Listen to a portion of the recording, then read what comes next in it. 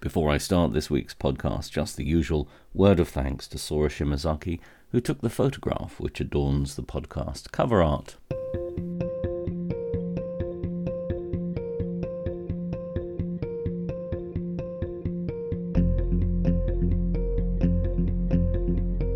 Hello and welcome to This Week in Financial Crime. I'm your host, Chris Kirkbride. Actually, it's been an interesting and varied week this week.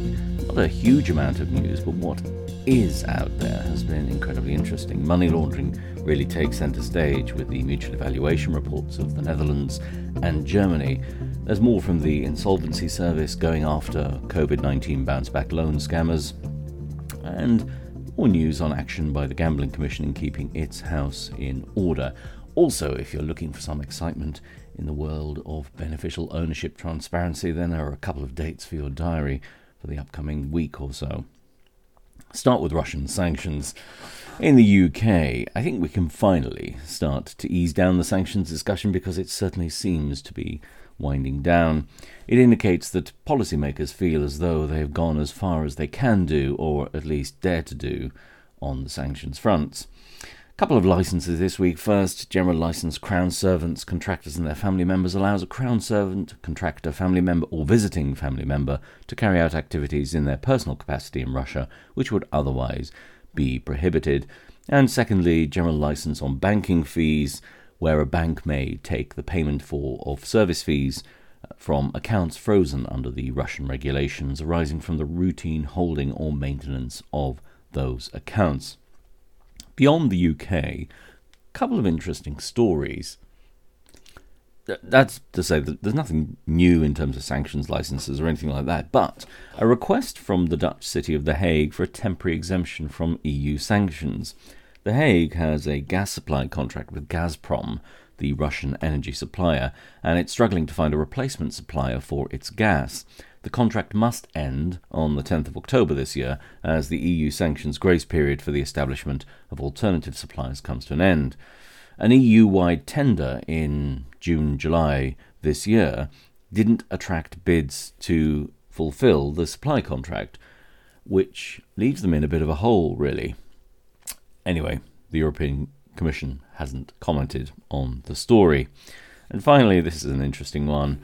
The super yacht, which was owned by Russian oligarch Dmitry Pumpyansky, there you go, has been announced that there was an auction for it this week in Gibraltar. The office of the Admiralty Marshal in Gibraltar announced that 63 bids were received for Azioma, which was the name of the yacht. The sale was at the request of the US investment bank JP Morgan, which claims it owed around $20 million by Pumpyansky. I wasn't one of the bidders, just in case anybody was wondering. Now, money laundering. It's been a good knockabout week for money laundering, actually. We'll start with news that the Wolfsberg Group has published its transaction monitoring request for information best practice guidance.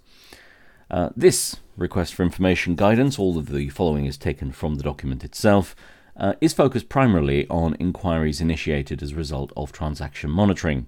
An important goal is to improve the awareness about the value that RFIs, or inquiries, provide in a correspondent banking relationship, to present best practice guidance for both issuing and respondent institutions, and to improve the overall effectiveness of the RFI process. While this document deals with correspondent banking, the guidance can also apply to other payments-based relationships.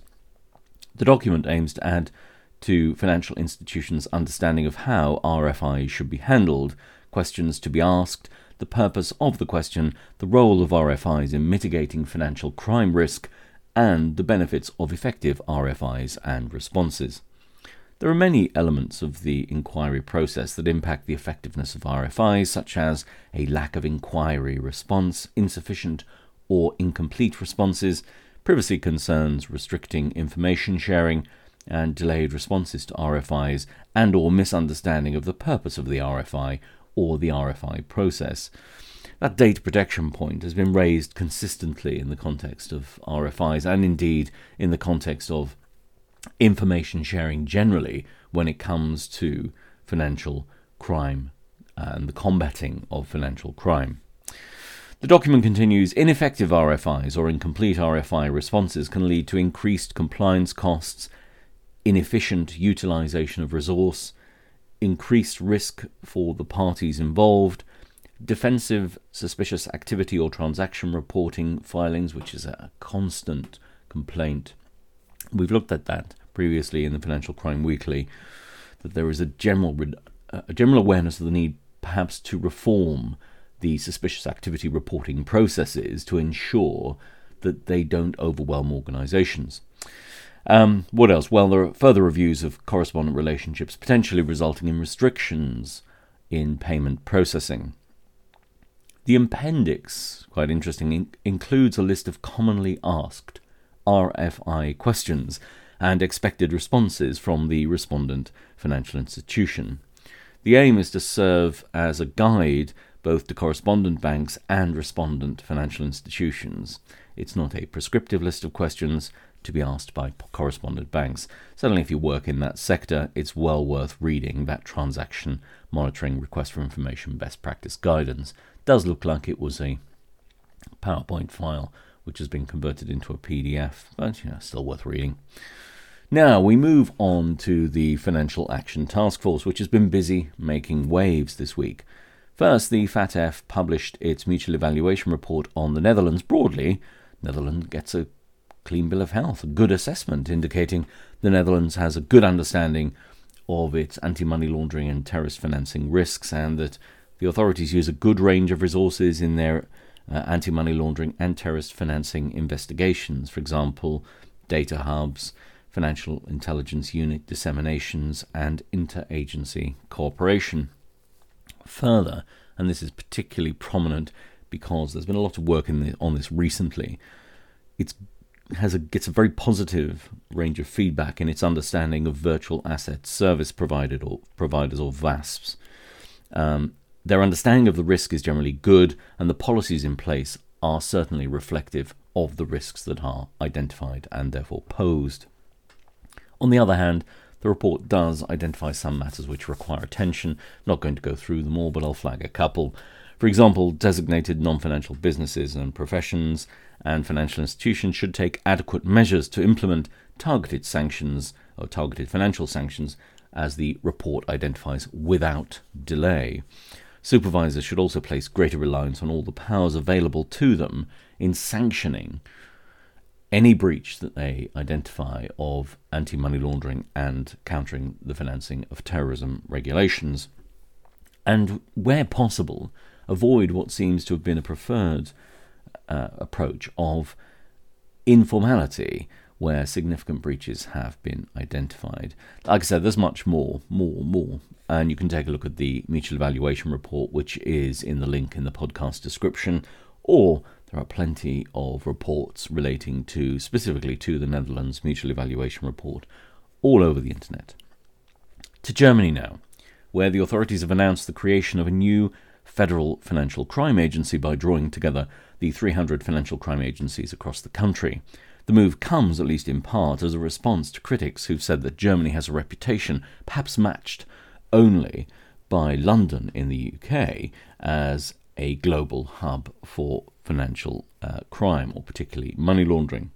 However, I'm pretty sure that the FATF's publication of Germany's mutual evaluation report had quite a lot to do with it. This was first MER on Germany since, I think, 2010.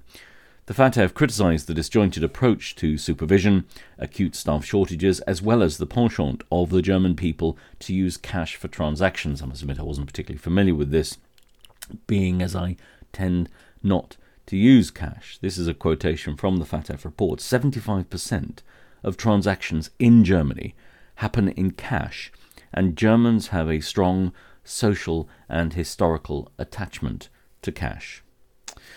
The FATF said that Germany had prosecuted 1,005 people for money laundering, but in fact it had opened 37,462 inquiries into alleged money laundering, which the FATF thought was problematic and something that needed to be addressed, which is why Germany has reacted by this overhaul and the creation of a federal financial crime agency. Now, a couple of dates for your diary. Those who can't get enough of the Financial Action Task Force, well, it's hosting a webinar on beneficial ownership transparency of legal persons, discussing recommendation 24 of the FATF40. The webinar is on the 1st of September from 1 to 2:15 Central European Summertime, and there is a link to sign up for it. And again, the link is in the podcast description. Equally, if you can't get enough of beneficial ownership transparency, then you could also check out the Brookings Institute in the US, which is also hosting a similarly themed event called Anti-Corruption's Cutting Edge: New Directions in Beneficial Ownership Transparency. It's on the 7th of September from 8:30 a.m. to 10:30 a.m. EDT. There's again a link in the podcast description to sign up for it if you want to attend the webcast, or if you're in the area, you can also attend in person, because I believe it's an in-person live event. Finally, on money laundering this week, something that I flagged over previous weeks in the Financial Crime Weekly podcast, and that is the regulatory activism of the Gambling Commission in the United Kingdom in bringing its house into order. This time, the gambling business Spreadex Limited has been fined £1.36 million for failings in both its corporate social responsibility and also for breaches of the money laundering obligations that it has imposed upon it. These combined sanctions are a common feature of the approach which the Gambling Commission has taken. Insofar as the money laundering failings are concerned, they relate to broad customer due diligence failings and failure to identify source of funds.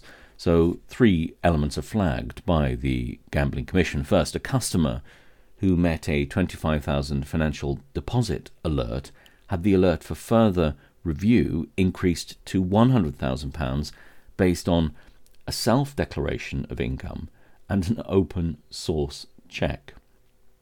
Secondly, a customer was able to deposit £365,000 and lose £284,000 over a period of 3 months without source of funds being sufficiently established. A customer was also able to continue depositing after providing redacted bank statements in response to a request for evidence of source of funds. I suspect now they'll probably clean up their act. Now, I predicted a couple of weeks ago there would be more of these actions, and so it's proven to be. It's good to see the Gambling Commission being so aggressive in the use of its powers. Now we move on to fraud. On the subject of predictions, I also said it was likely that there would be further action by the Insolvency Service against corporations which made fraudulent COVID-19 bounce-back loan scheme applications. So it is again this week. Although this week this is a slightly more complex story because it's bound up in alleged cryptocurrency fraud.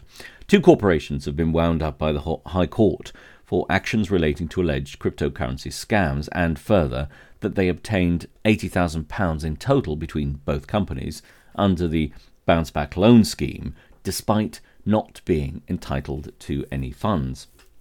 This is a common theme of these bounce back loan scheme frauds, whereby a company without any entitlement manages to gain a loan from the government under the scheme. The thing which it does leave, certainly me, to question is how lax the systems and controls were in the administration of the scheme. Yes, I get the point that they were trying to do all this quickly. They were trying to respond quickly to the needs of business at this time. But there seems to have been virtually no oversight at all in relation to these bounce-back loan schemes. It's astonishing, really. Finally, on fraud this week, the government has published its response to the consultation on extending the National Fraud Initiative data matching to new purposes. The consultation was looking at the extension of the National Fraud Initiative to assist with 4 purposes, in addition to, of course, its fraud use. First of all, the prevention and detection of errors and inaccuracies. Secondly, the recovery of debt owed to public bodies. Thirdly, the apprehension and prosecution of offenders.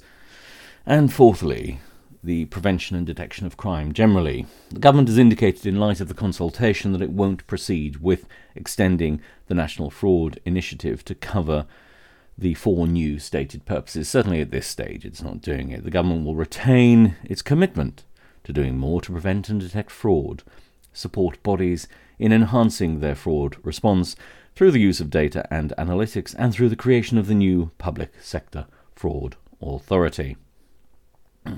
Now, the final story this week brings us to anti-corruption. Now, this is something of an embarrassment for the British government, which has been warned this week that it may well end up on the list of shame for repeated failures to meet the requirements of the Open Government Partnership, the OPG. Or OGP, I suppose. This would be embarrassing enough on its own, but the embarrassment is compounded by the fact that the United Kingdom co-founded the Open Government Partnership. Now, the body, which has 77 member states, has, it is suggested by various media outlets this week, identified the UK as failing in 4 of the 5 commitments made by the government in its transparency plan. Specifically, the failings relate to failing to plan to tackle international corruption and illicit finance, failing to develop an open justice system, failure to improve transparency in the use of algorithms in decision-making, and failure to make health data more accessible. Needless to say, the United Kingdom government has not commented on the story. But that's not because it has been suggested by a couple of people I've read this week that there is no UK government to comment on the story. I couldn't possibly comment on that. Anyway, that's it for this week on the Financial Crime Weekly podcast.